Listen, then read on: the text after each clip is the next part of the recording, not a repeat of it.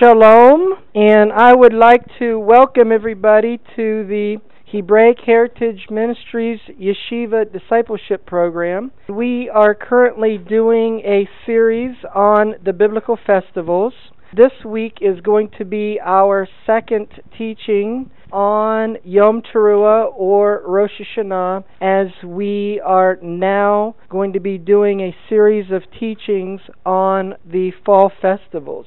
This week's session is entitled The Themes of Yom Teruah. And looking at the themes of Yom Teruah, commonly called Rosh Hashanah, there are basically 12 major themes associated with Rosh Hashanah or Yom Teruah. They are as follows.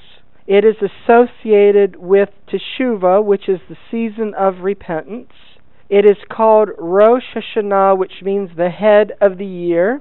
The biblical name is Yom Teruah, which means the day of the loud shout or the awakening blast. It is also known as Yom Hadin, or the day of judgment. It is known as Yom HaZikaron, the day of remembrance. It is known as Hamelech, the king, or the coronation day. It is associated with the days of awe. The days in between Yom Teruah and Yom Kippur are known as the days of awe. The rabbis teach that on Yom Teruah or Rosh Hashanah, the gates of heaven are open to let the prayers of His people in. This is associated with Kedushin, Nesuin, the biblical wedding. That is because Rosh Hashanah or Yom Teruah is associated with the resurrection of the dead, and when we have our resurrection of our bodies, we are going to be going to a wedding with the Messiah, so that's how it's associated with the wedding, and we taught on that last week, as well as the association to the last trump or the last shofar. And finally, Yom Teruah or Rosh Hashanah is associated, and it is referred to as known as Yom HaKisei, or the hidden day. In this session, we are going to be teaching in more detail on some of these themes. What we don't hit this week, we will finish up in the session next week. What does Rosh Hashanah mean? Rosh Hashanah means in Hebrew the head or the beginning of the year. The biblical name for this holiday is Yom Teruah, or it's commonly called in English the Feast of Trumpets. This comes from Leviticus or Vayikra chapter 23 and verse 24. We need to understand and remember that Rosh Hashanah, like all of the biblical festivals, they are referred to in Leviticus chapter 23 as being feasts of Yahweh, feasts of the God of Israel. Actually, to understand it more correctly, they are feasts of Yeshua the Messiah. Let's look at this. Leviticus chapter 23, verses 1 and 2, and verse 24, it is written, And the Lord spake unto Moses, saying, Speak unto the children of Israel, and say unto them, concerning the feasts of the Lord. Notice that it doesn't say Jewish feasts. It's called the feasts of the Lord, which you shall proclaim to be holy convocations. Even these are my feasts. It doesn't say they're Jewish feasts. It says they're the feasts of the Lord, of Yahweh. And then in Leviticus 23:24, it says, Speak unto the children of Israel, saying, In the 7th month, in the first day of the month, you shall have a Sabbath, a memorial of blowing of trumpets, a holy convocation. Since these are feasts of Yahweh, we need to realize that Yeshua is Yahweh. One of the many places where we can understand this is in 1 Corinthians chapter 12, verse 3, which says, No man can say that Yeshua is the Lord, or if I'm reading that in Hebrew, it would say, no one can say that Yeshua is Yahweh, but by the Ruach HaKodesh, or the Holy Spirit. So, who is Yahweh, these are feasts of Yahweh, this is referring to Yeshua. It's Yeshua who fulfills the spring and the fall festivals. It is not God the Father who fulfills them. They are fulfilled through the Messiah. Rosh Hashanah is to be celebrated by those who are in covenant relationship with the God of Israel, which would include both Jews and non-Jews. Regarding the celebration of his festivals, it says in Deuteronomy or Devarim chapter 16 verse 14, "And you shall rejoice in your feast, you and your son and your daughter and your manservant and your maidservant and the Levite and the stranger and the fatherless and the widow that are within your gates." Deuteronomy chapter 16 verse 14 makes reference to the stranger. The Hebrew word is ger. And the ger are non-Jews who have joined themselves to the house of Jacob. Non-physical descendants of the house of Jacob who've joined themselves to the house of Jacob and are thus in covenant relationship with the God of Israel through Yeshua the Messiah. Therefore, when we read in the Scriptures in Leviticus 23 that these are feasts of Yahweh, we need to understand that Yeshua is our host of the festivals, and all of his family, all Bible believers, are his invited guests. A special season known as Teshuvah, which in Hebrew means to repent or return, begins on the first day of Elul. Now, this is not specifically commanded in the Scriptures. This is a time of preparation that the rabbis set up so that you would be ready and prepared to celebrate the fall festivals. Elul is the name given today for the 6th month of the Jewish calendar. This name is a Babylonian name. The season of Teshuvah ends 40 days after the first day of Elul on Yom Kippur, or the Day of Atonement. Yom Kippur is the 7th month and the 10th day of the month.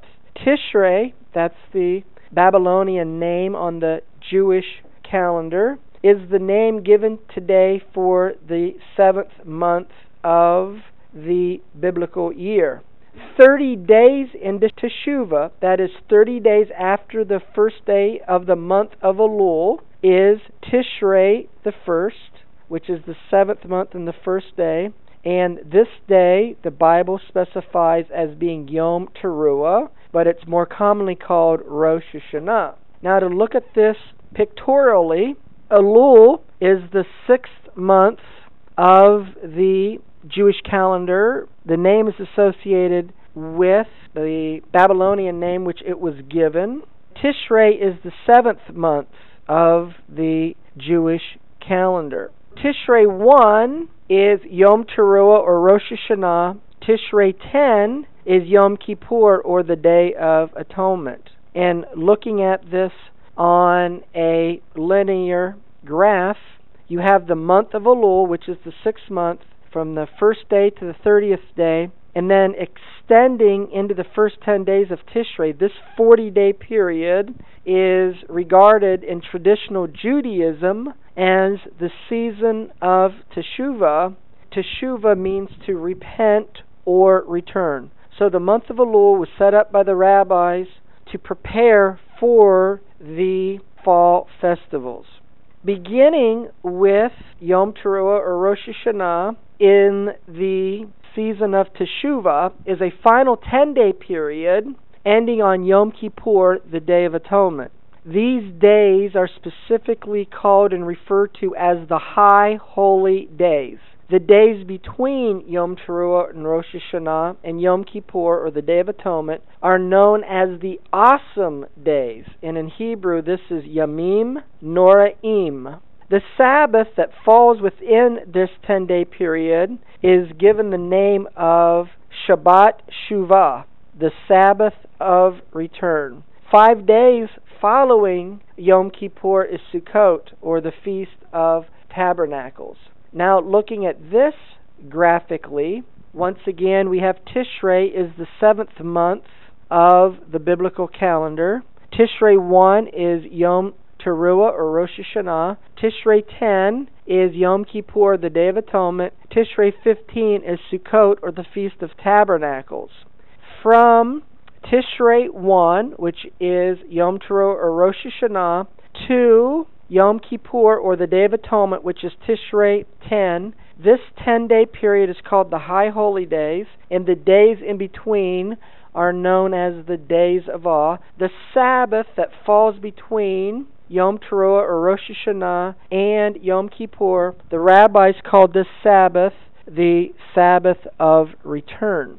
The whole month of Elul is a 30-day period of time that is set apart for the purpose of preparation, personal examination, and repentance for the coming high holy days. In traditional Judaism, each morning during the 30 days of the month of Elul, the trumpet, or a shofar, which is a ram's horn, is blown to warn the people of the God of Israel to return or repent. In a traditional synagogue, the shofar is blown after every morning service except for the last day of the month. After the shofar is blown, Psalm 27 is read. The message from Elul 1 to Yom Teruah or Rosh Hashanah is repent before Rosh Hashanah comes, because Rosh Hashanah is a day of judgment, so repent before the day of judgment comes. Don't wait until after Rosh Hashanah to repent, because if you do, you will find yourselves in the days of awe. Looking at this graphically, the month of Elul, which is the 6th month of the biblical calendar, is a time of personal examination and repentance. Each day a shofar is blown except for the last day of the month of Elul, and the shofar is blown in traditional Judaism after the morning service. The God of Israel always gives warning to repent before He proclaims and gives judgment. In Ezekiel chapter 18, verses 21 through 23, it is written, "But if the wicked will turn from all his sins that he has committed and keep all my statutes and do that which is lawful and right," notice what is called what is lawful and right, keeping His commandments, "he shall surely live, he shall not die. All his transgressions, which is not keeping the commandments, that he has committed, that shall not be mentioned unto him. In his righteousness," what's his righteousness?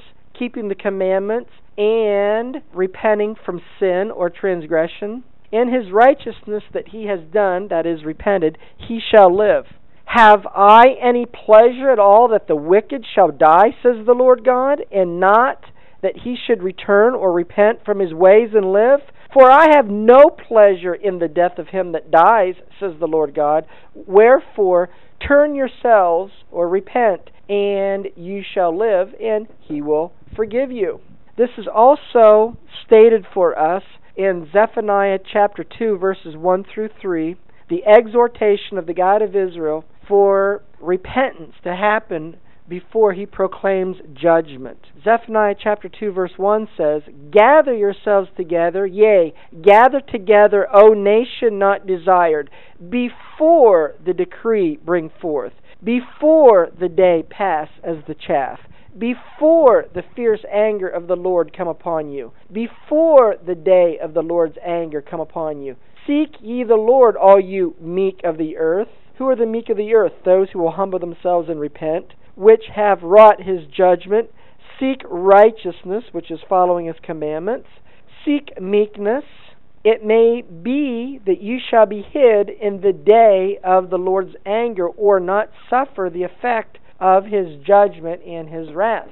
In 2 Peter chapter 3, verses 8 through 10, there is an exhortation to repent before the Messiah comes, and the Scripture says that the reason why the God of Israel is not judging the the people on the earth in the end of days, and why it seems like He's prolonging the evil in the earth, is because He's long-suffering and He's desiring for as many people as possible to repent before His judgment comes. So it says in 2 Peter chapter 3, verses 8 through 10, "But beloved, be not ignorant of this one thing, that one day is with the Lord as 1,000 years, and 1,000 years as one day. The Lord is not slack concerning His promise, as some men count slackness, but is long-suffering to usward, not willing that any should perish, but that all should come to repentance. But the day of the Lord will come as a thief in the night, in the which the heavens shall pass away with a great noise,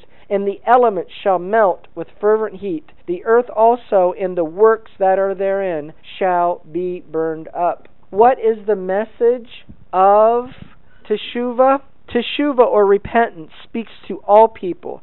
To the unbeliever, Teshuvah, or repentance, speaks of repenting of our sins and receiving Yeshua as the Messiah. To believers in Yeshua as the Messiah, it is a call to examine our personal and individual lives and repent in those areas where we have departed from the God of Israel.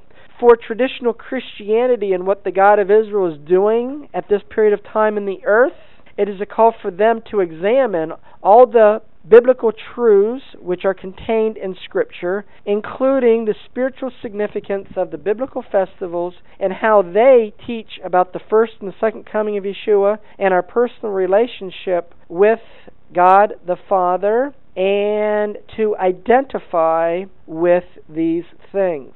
Now let's look at Psalm 27 and what it says, because the entire month of Elul, that is the month preceding Yom Teruah, is a 30-day time of preparation through personal examination and repentance for the coming High Holy Days. Once again, in traditional Jewish synagogue, the shofar is blown after every service during these days except for the last day.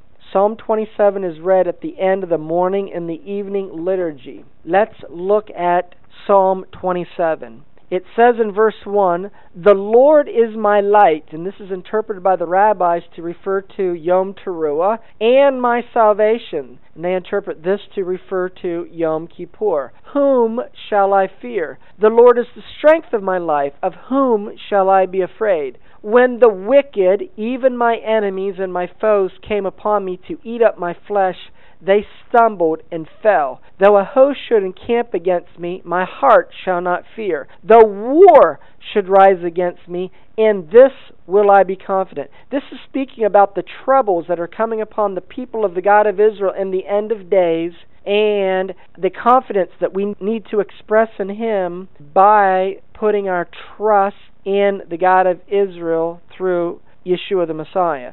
Psalm 27 verse 4, "One thing have I desired of the Lord, and that will I seek after, that I may dwell in the house of the Lord all the days of my life, to behold the beauty of the Lord, and to inquire in His temple. For in the time of trouble," that's a reference to the tribulation period, "He shall hide me in His pavilion," that is, protect me from the things that are going on around me. "In the secret of His tabernacle shall He hide me. He shall set me upon a rock." Who is called the rock? The Messiah. So our pavilion is our trust and faith in the Messiah in the time of trouble. "And now shall my head be lifted up above my enemies round about me. Therefore will I offer in His tabernacle sacrifices of joy. I will sing, yea, I will sing praises unto the Lord. Hear, O Lord, when I cry with my voice. Have mercy upon me and answer me." You see the cry that is going out with the things that are going on? Hear my prayer. I'm going to offer you praise and thanksgiving. I put my trust in you. "When you say, seek my face, my heart said unto you, your face, Lord, will I seek." Hide not your face far from me. You see, when He doesn't hide His face from us, He extends mercy. "Put not your servant away in anger. You have been my help. Leave me not, neither forsake me, O God of my salvation. When my mother and father forsake me, then the Lord will take me up. Teach me your way, O Lord, and lead me in the plain path. That's following Torah and keeping His commandments because of my enemies. Why? Because of the enemies that are around me, should I be taught His way and be led in the plain path, which is keeping His commandments? Because He promised that if you would keep His commandments, that the plagues that are going on around you won't come upon you. Deliver me not over unto the will of my enemies, for false witnesses have risen up against me, and such as breathe out cruelty.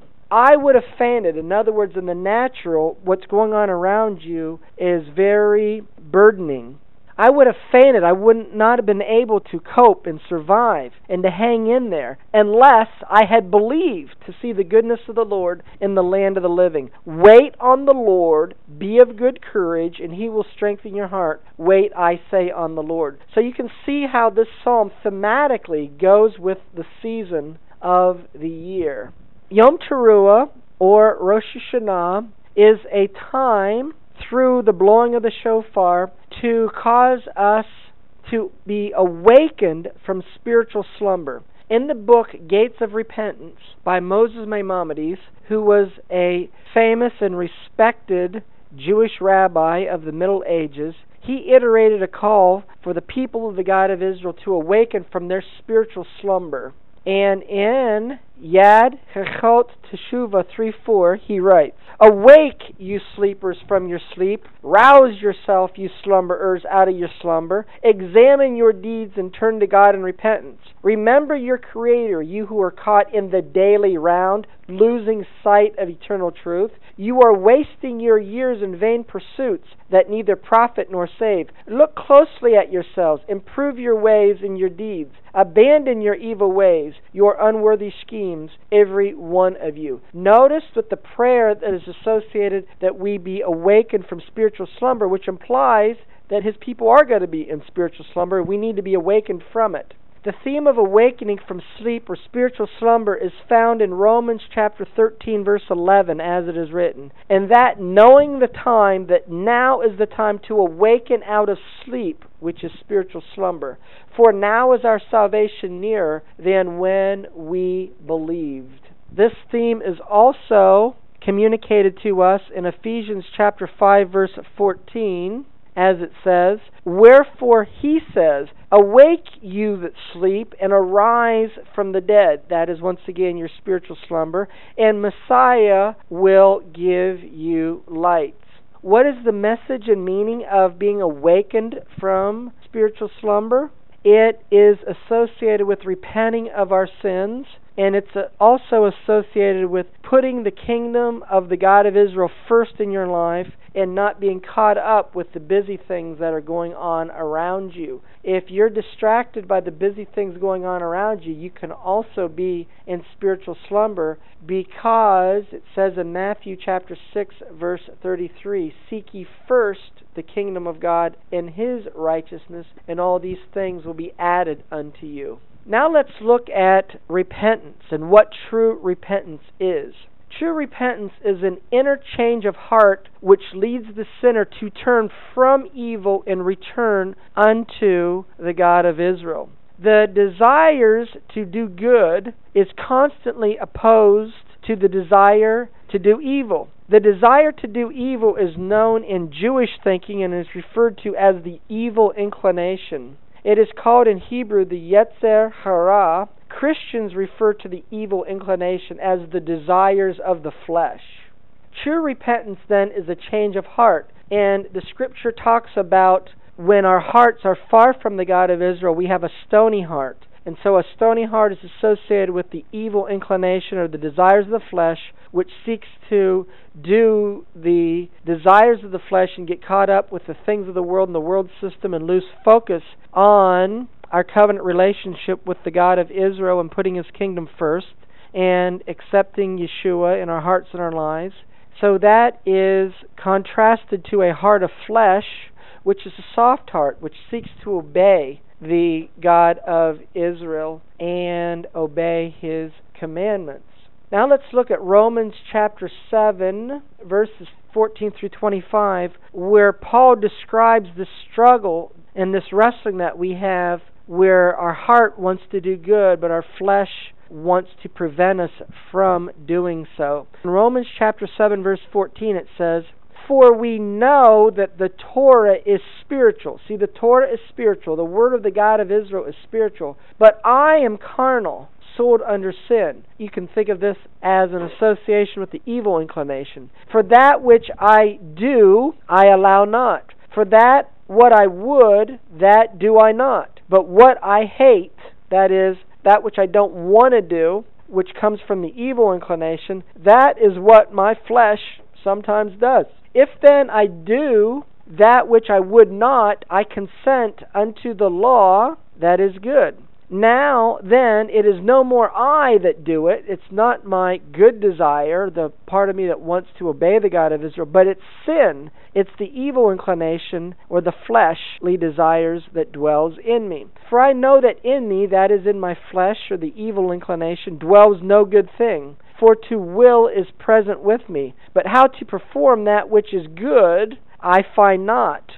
For the good," that is the good nature that I would want to do, "I do not. But the evil inclination which I would not, that is what I often do." Now, if I do that which I would not, it is not me that does it, but it's sin that is pulling and pushing, the evil inclination that dwells in me. "I find then a law," or the evil inclination, "that when I would do good or want to do good, that the evil inclination is still present within me in drawing me away from doing good." But he says this is the solution to the struggle. Romans 7:22. "For I delight in the Torah of God after the inward man." And what's the inward man? That is the man that has the Holy Spirit, and it's the Holy Spirit that gives us the power to overcome the flesh or the evil inclination. Romans chapter 7, verse 23 through 25. "But I see another law," that is the evil inclination in my members, "warring against the law of my mind," that is the part of me that wants to serve God, "and bringing me into captivity to the law," or the evil inclination of sin, "which is in my body," or my members. "O wretched man that I am, who shall deliver me from this body of death?" Now in Romans 7:22 he says he delights in the Torah of God after the inward man, and so that is the solution to the problem. What goes along with that is the solution is Romans 7:25. "I thank God through Yeshua HaMashiach. So then with my mind I myself serve the law of God, but with the flesh the law of sin." So it is through Messiah, and it is through the indwelling Holy Spirit where we are able to overcome the sin nature. There are three primary levels of sin or wrongdoing. The Bible describes these levels, it refers to them as transgressions, sins, and iniquity. Normally, in traditional Christianity, we just view that if we do wrong, then that's sin. We just got one term for it. But the Bible classifies sin according to transgressions, sins, and iniquities. We're going to look to see the differentiation between them. In Exodus chapter 34, verses 6 and 7, it says, "And the Lord passed by before him," that is Moses, "and proclaimed, the Lord God, merciful and gracious, long-suffering and abundant in goodness and truth, keeping mercy for thousands, forgiving iniquity, transgressions, and sin." Those are the three categories. What is sin? Sin is the Hebrew word hatah, which means missing the mark or any wayward action due to carelessness, ignorance, or error. It just means I missed the mark. I didn't do what I should have done. It may have been out of ignorance, or it may have been out of my own errors. Iniquity is the Hebrew word avon, and avon means crookedness or departure from right conduct by consciously departing from doing what the God of Israel would want me to do, keeping His commandments. So I know I shouldn't do it, but I do it anyhow. Transgression in Hebrew is pashah, and this is absolute total rebellion and deliberate persistence of rebellion. Sin, missing the mark. Iniquity, I'm making a decision not to do right, but transgression is I'm making the decision and I am rebellious and I'm going to do it and I don't care what the consequences are. we can be forgiven of these levels of sin. David proclaimed those who are blessed by the God of Israel, whose transgressions, sins, and iniquities are forgiven. In Psalm 32, verses 1 and 2 and verse 5, it is written, "Blessed is he whose transgression is forgiven, whose sin is covered. Blessed is the man unto whom the Lord imputes not iniquity, and in whose spirit there is no guile. I acknowledged my sin unto thee, and my iniquity have I not hid. I said, I will confess my transgressions unto the Lord, and you forgave my iniquity of my sin." Notice the key is confessing your sins and acknowledging your guilt before the God of Israel. It is the shedding of blood that atones for our sin. In Leviticus chapter 17, verse 11, it is written, "For the life of the flesh is in the blood, and I have given it to you upon the altar to make an atonement for your souls. For it is the blood that makes an atonement for your soul." We are saved or redeemed or become a member of the family of the God of Israel through Yeshua the Messiah by His shed blood and accepting Him into our hearts and our lives and making Him the Lord of our lives. Romans chapter 3 verses 24 and 25, it says, "Being justified freely by the grace through the redemption that is in Yeshua HaMashiach, which God has set forth to be a propitiation through faith in His blood, to declare His righteousness for the remission of sins that are past through the forbearance of God." We can also see this in Ephesians chapter 1 verse 7, as it says, "In whom we have redemption through His blood," that is Yeshua's blood, "the forgiveness of sins according to the riches of His grace."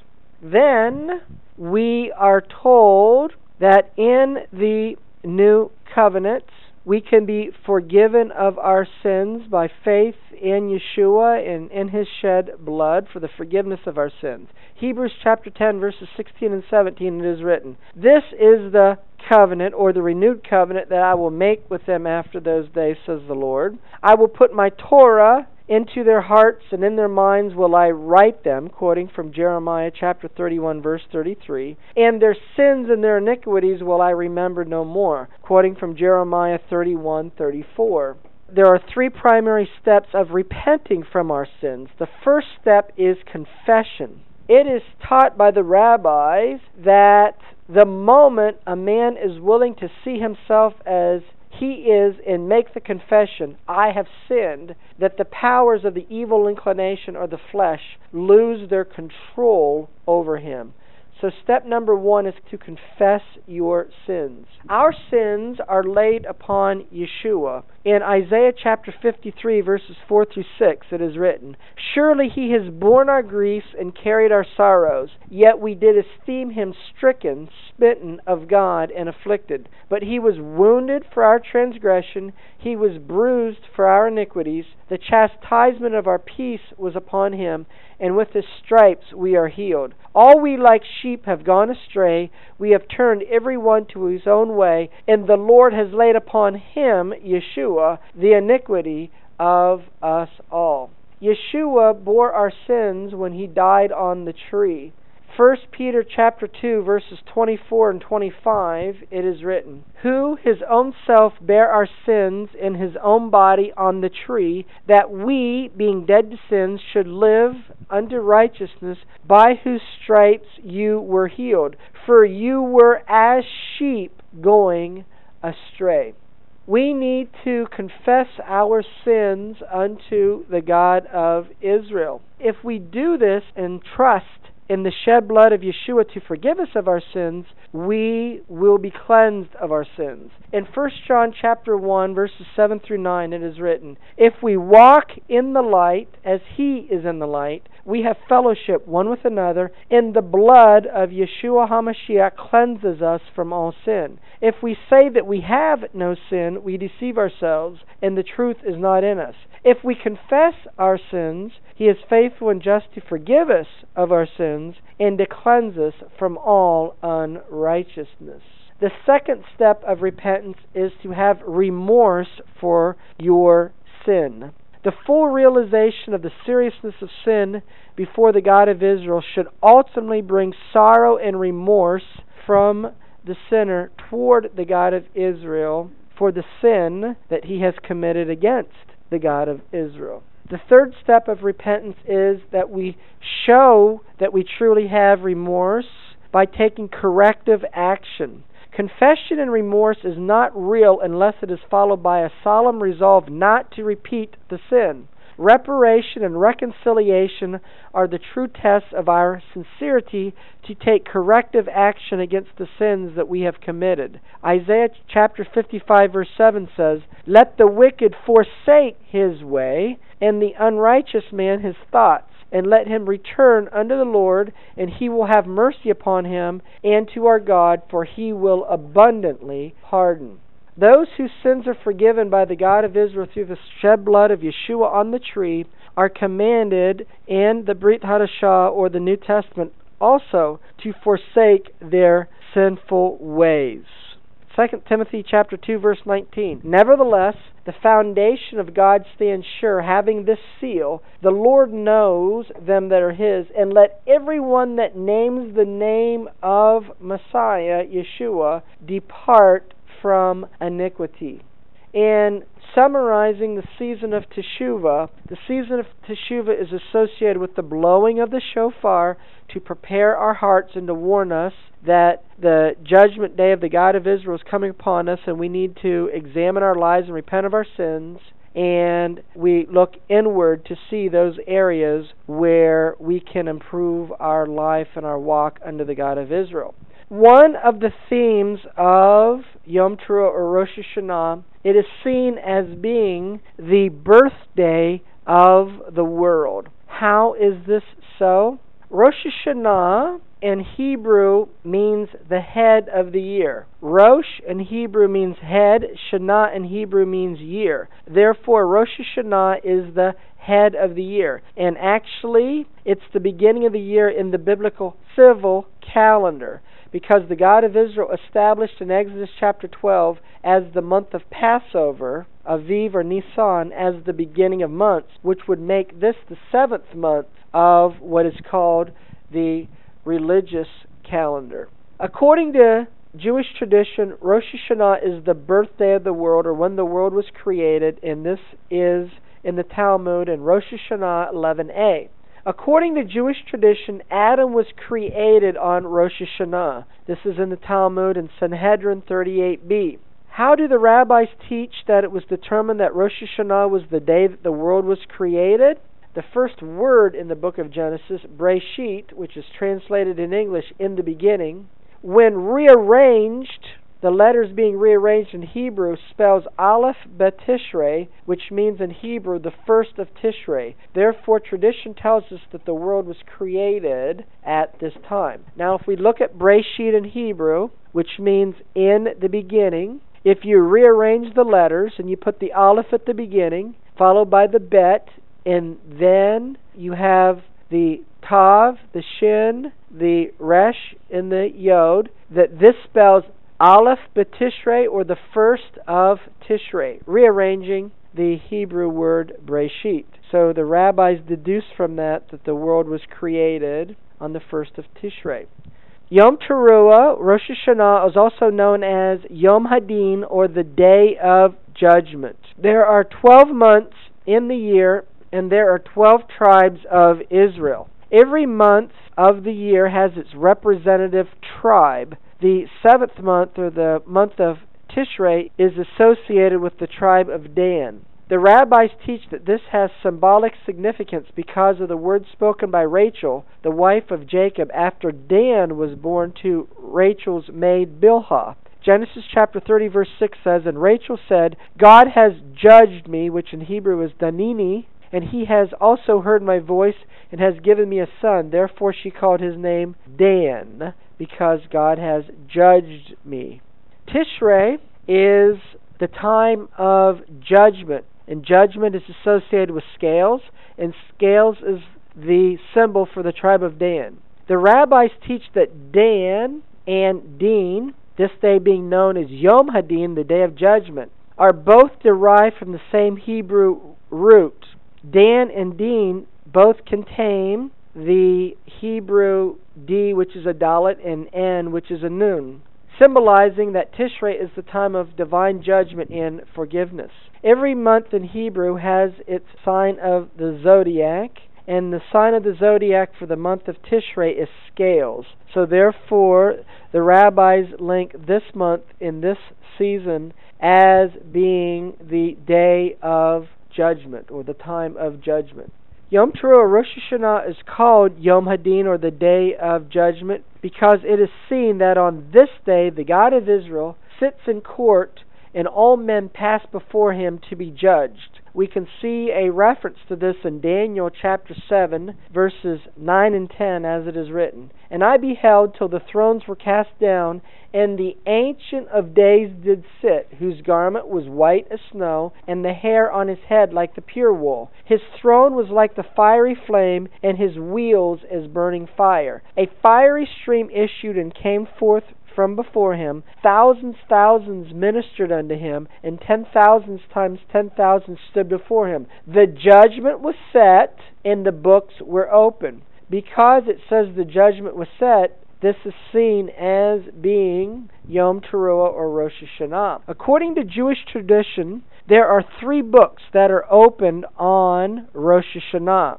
We could find this in Rosh Hashanah 6b. The Pharisees of the school of Shammai teach that there will be 3 classes in the final day of judgment. 1 class is the holy righteous, 1 is the holy wicked, and 1 are the intermediates. The holy righteous are at once inscribed and sealed for the world to come, the Olam Haba, or eternity. The holy wicked are inscribed and sealed for perdition. This is found in the Talmud in Rosh Hashanah 16b and 17a. Rosh Hashanah, or Yom Teruah, is known as Yom HaZikaron, or the Day of Remembrance. In Leviticus chapter 23, verse 24, the God of Israel specified that Yom Teruah, or Rosh Hashanah, is to be a memorial, and the word in Hebrew is a zekaron. Leviticus 23:24 says, "Speak unto the children of Israel, saying, in the 7th month, in the 1st day of the month, you shall have a Sabbath, a memorial." The word is zikaron. You shall have a remembrance of blowing of trumpets, a holy convocation. There are 2 primary elements and aspects of remembrance in Scripture. One is the Scripture tells us that the God of Israel remembers us, and secondly, we are to remember the God of Israel. On Yom Teruah, or Rosh Hashanah, Jewish tradition teaches that the God of Israel opens a book called the Book of Remembrance and rewards the righteous for their good deeds on behalf of what they did for the sake of the kingdom of the God of Israel. We can see this in Malachi chapter 3, verses 13 through 18, as it is written, "Then they that feared the Lord spake often one to another, and the Lord hearkened and heard it, and a book of remembrance was written before him for them that feared the Lord, and that thought upon his name. And they shall be mine, says the Lord of hosts, in that day when I make up my jewels, and I will spare them as a man spares his own son that serves him. Then shall you return and discern between the righteous and the wicked, between him that serves God and him that does not serve God." How do we remember the God of Israel? We do so by keeping his commandments. And that is how we love him with all of our heart, mind, soul, and strength. The children of Israel are commanded by the God of Israel to wear fringes on the borders of their garments for the purpose of remembering to love him and to obey his commandments. This is found in Numbers chapter 15, verses 37 through 40, as it is written, "And the Lord spake unto Moses, saying, Speak unto the children of Israel, and bid them that they make them fringes in the borders of their garments throughout their generations, and that they put upon the fringe of the borders a ribbon of blue, And it shall be unto you for a fringe, that you may look upon it and remember all the commandments of the Lord, and do them, and that you seek not after your own heart and your own eyes, after which you used to go a-whoring. That you remember and do all my commandments, and be holy unto your God. From Rosh Hashanah to Yom Kippur, this period of time is called the High Holy Days. The days in between Rosh Hashanah and Yom Kippur are called the Yamim Noraim, or the Days of Awe. What is the spiritual meaning and application of the Days of Awe? Let's first look at the personal application of this time of the year. The Days of Awe have two very significant spiritual applications. The first is personal and the second is prophetic. Personally, these days are to remind us that Yom Kippur is fast approaching. It is on Yom Kippur when atonement will be made for the nation of Israel. On Yom Kippur, atonement will be made for each individual person. It is Jewish tradition that the gates of heaven are open during the season of Teshuvah to receive the prayers of those who repent unto the God of Israel prior to Yom Kippur. The final service of Yom Kippur is called Nilah. Nilah is the closing of the gates, and at the conclusion of Nilah, of the Yom Kippur service, the rabbis teach that at that point the gates of heaven are closed.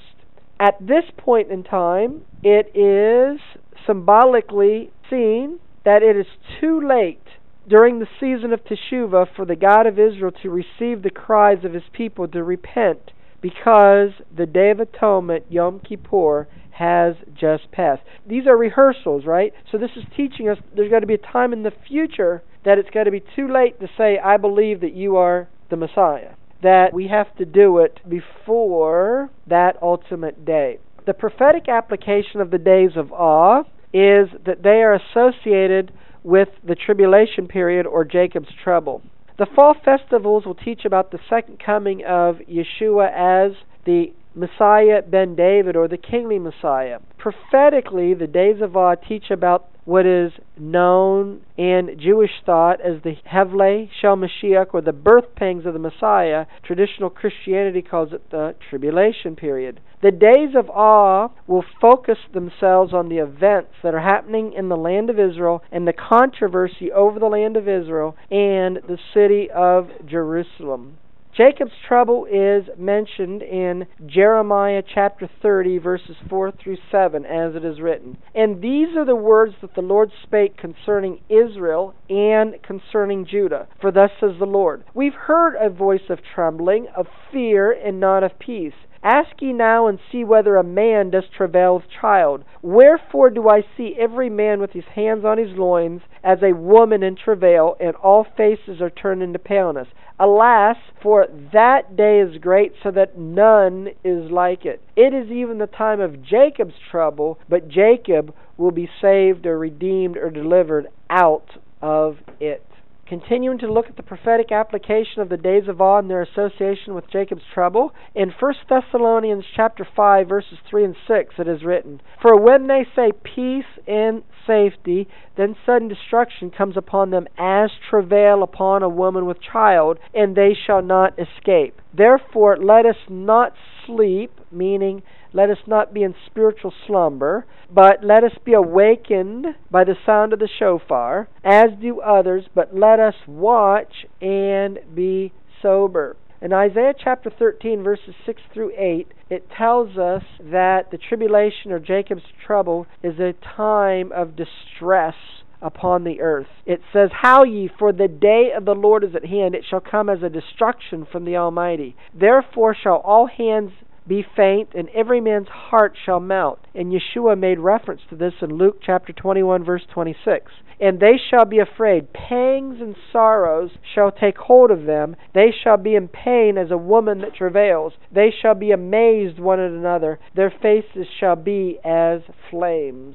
We can also see this in Daniel chapter 12, verse 1. which says, "And at that time shall Michael stand up, the great prince, which stands for the children of the people, and there shall be a time of trouble, such as never was since there was a nation, even to that same time. And at that time the people shall be delivered, every one that shall be found written in the book," or written in the book of life.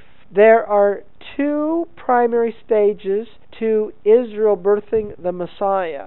The first is a birth before travail. The second is a birth after travail. Isaiah chapter 66 verse 7 speaks of a birth before travail, as it is written. Before she travailed, she brought forth. Before her pain came, she was delivered of a man-child. Well, how is it possible that we have the Messiah being the man-child? How is he able to come on the scene without the travail of birth? That is because the birth pains that was experienced at the first coming of the Messiah was after he ascended to be with the Father, following his resurrection, with the destruction of the temple that happened roughly 40 years after the resurrection of Yeshua, which caused a greater dispersion of the Jewish people into the nations of the world. The second stage of birth pains are associated with the second coming, and these birth pangs are associated with the Messiah coming back as Messiah ben David, or the kingly Messiah. In the second coming, the birth or his coming comes after travail. This is mentioned in Isaiah chapter 66 verse 8. "Who has seen such a thing? Who has seen such things? Shall the earth be made to bring forth in one day? Or shall a nation be born at once?" And the modern nation of Israel was born in a day, May the 14th, 1948. Spiritually, the birth will come at a moment in time, for the scripture says, "As soon as Zion travailed, she brought forth her children." Yom Teruah, or Rosh Hashanah, is known as Hamelech, the king, or the day of the coronation. The recognition that the God of Israel is king over all the earth can be seen through the Jewish understanding and view of the creation of Adam in the Garden of Eden. According to Jewish tradition, it was late on the sixth day of creation when Adam was created. When Adam opened his eyes and saw the beautiful world around him, he knew at once that the God of Israel created him in the world. The tradition says that Adam's first words were, "Yahweh is king forever and ever," and his words rang throughout the entire world. The God of Israel replied, "Now the whole world will know that I am king," and he was very pleased. That was the first Rosh Hashanah, the first New Year. It is the birthday of man, and it is the coronation day, where the recognition that the God of Israel is king over the whole earth.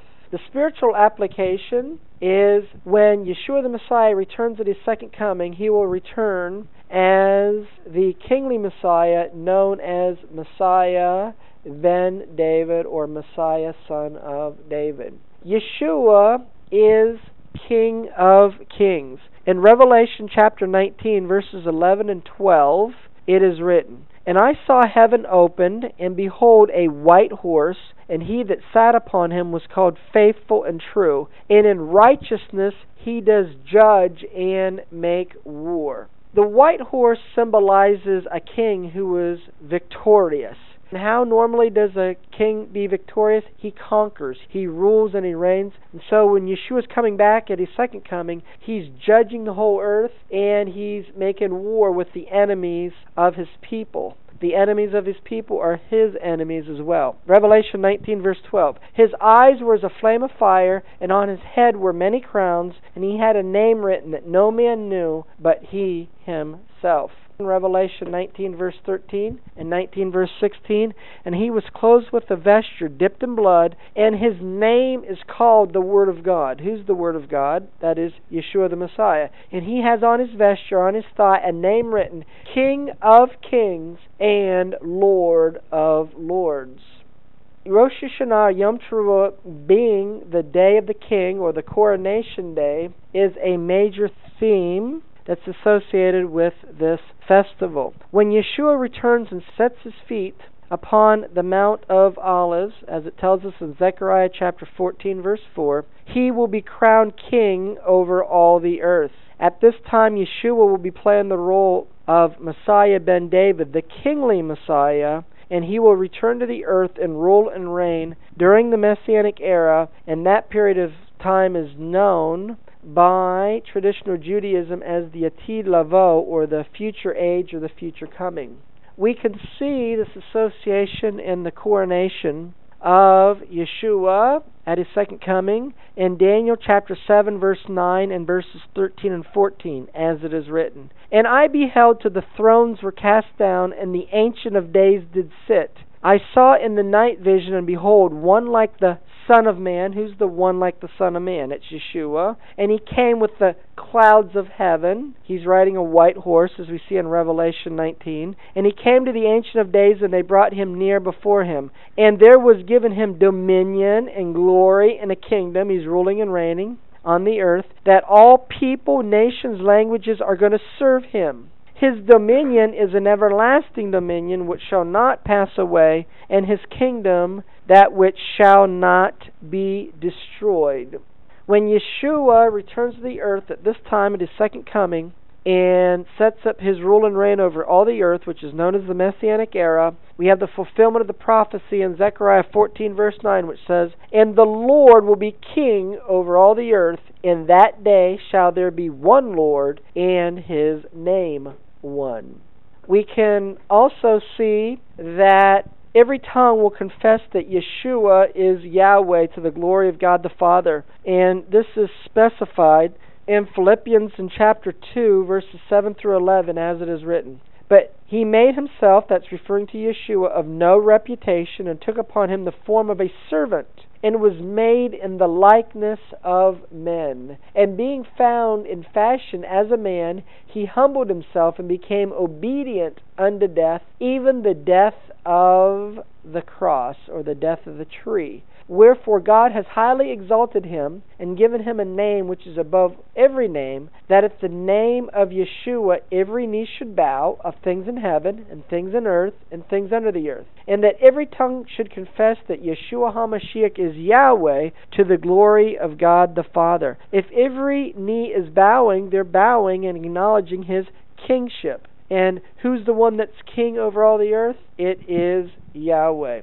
So Yeshua is the word of Yahweh. Now let's look at the enthronement ceremony of a biblical king. There are 4 parts to the enthronement ceremony of a biblical king. They are as follows. Number 1, the giving of the decree. Number 2, the ceremony of taking the throne. Number 3, the acclamation. Number 4, each of the subjects comes to visit the king after he has taken the throne.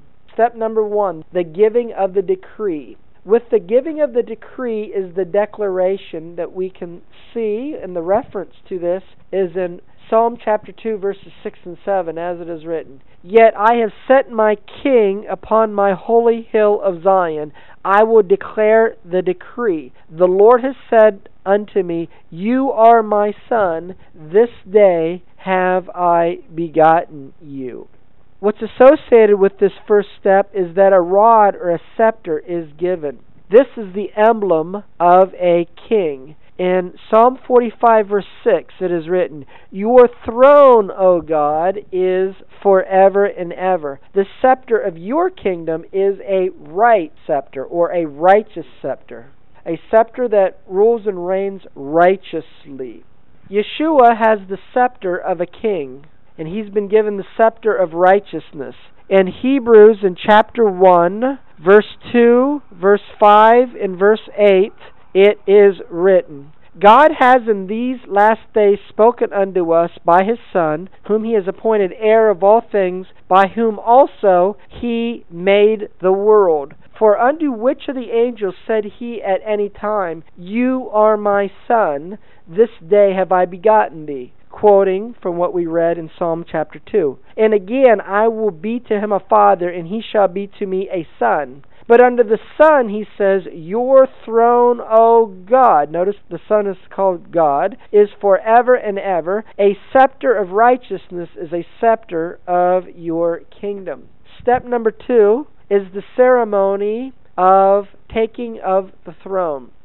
Next, the king sits on his throne, and at that time he's anointed as king. We can see this in 1 Kings chapter 1, verses 39 and 46, as it is written. And Zadok the priest took a horn of oil out of the tabernacle and anointed Solomon, and they blew the trumpet. And all the people said, God save King Solomon. And also Solomon sits on the throne of the kingdom.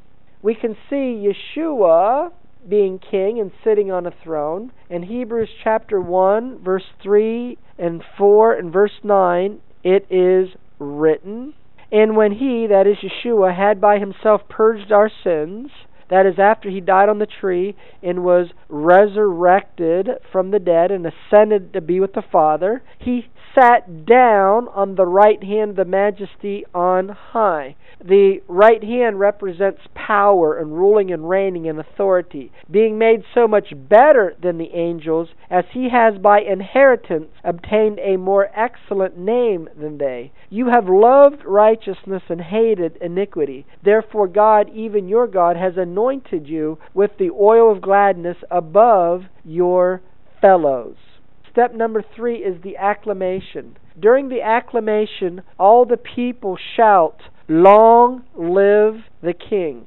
In 1 Kings chapter 1 verse 31, it is written, Then Bathsheba bowed with her face to the earth and did reverence to the king and said, Let my Lord King David live forever. We can see the acclamation of Yeshua, that in being king of Israel, there has to be an acknowledgement of him being king. And Yeshua says that this will be done in the period associated with his second coming. In Matthew chapter 23, verse 37 and verse 39, it is written, O Jerusalem, Jerusalem. Yeshua is referring to Jerusalem, and says unto her, You shall not see me henceforth until you say, Blessed is he that comes in the name of the Lord. And this phrase, Blessed is he that comes in the name of the Lord, is a phrase that is said in a biblical wedding. And this phrase is idiomatic expression that means welcome. On the biblical marriage day, the groom is seen as being the king and the bride is seen as being a queen. So Yeshua is a king who is being welcomed as a king during this time. Step number 4, the king's subjects visit him on the throne. During the Messianic era, all nations will be required to go to Jerusalem to worship Yeshua, the King of Israel. In Zechariah chapter 14, verse 16, it is written, And it shall come to pass that everyone that is left of all the nations which came against Jerusalem shall even go up from year to year to worship the King, Yahweh of hosts, the Lord of hosts, that is Yeshua the Messiah, and to keep the Feast of Tabernacles. Yeshua is referred to as the King of Israel in John in chapter 1 verse 49, as it is written, Nathanael answered and said to him, Rabbi, referring to Yeshua, you are the Son of God, you are the King of Israel. Yeshua is going to rule over the nations during the Messianic era with a rod of iron. In Revelation chapter 19 verse 15 it is written, And out of his mouth goes a sharp sword, and what is it that's going out of his mouth?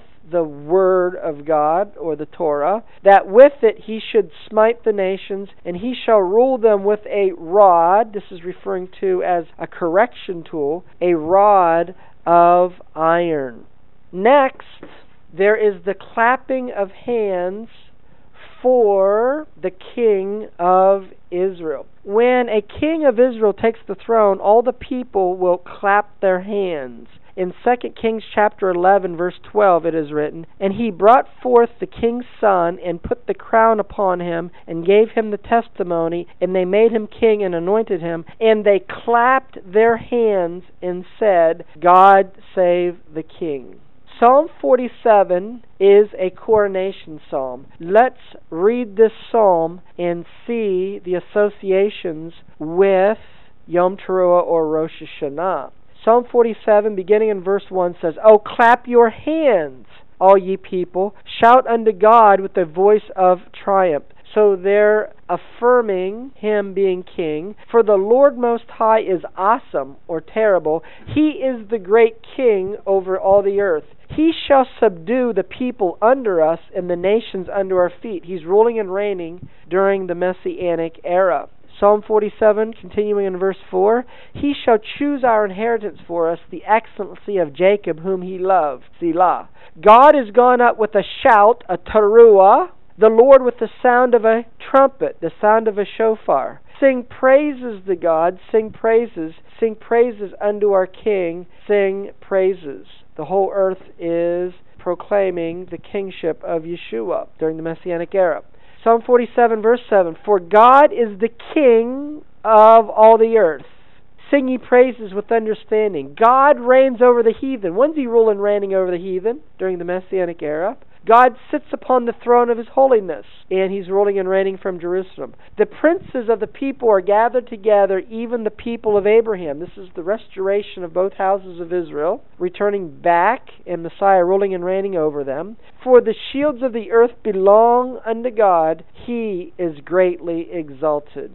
That is going to conclude the teaching on the themes of Yom Teruah or Rosh Hashanah. We can see in this teaching that there is a time of preparation leading up to the actual festival of Yom Teruah or Rosh Hashanah, and this is known as the season of Teshuvah. The God of Israel does not want us to suffer his wrath and his judgment. So therefore, he pleads with all the peoples of the earth to repent and to be forgiven of their sins, transgressions, and iniquities, so that they wouldn't come under the judgment and the wrath of the God of Israel when he judges the world and ultimately judges his people. Rosh Hashanah or Yom Teruah is known as Yom Hadin, the day of judgment. And it's on this day where it's seen that the God of Israel judges the earth and he judges his people. This day is known as Yom HaZikaron, the day of remembrance. This is also the day that's associated with, according to Jewish tradition, the birthday of the world. And this is also a day that's associated with the coronation and the acknowledgement of the kingship of the God of Israel. Ultimately, this is fulfilled when Yeshua returns at his second coming and rules and reigns over all the nations from Jerusalem, teaching the Torah to all nations.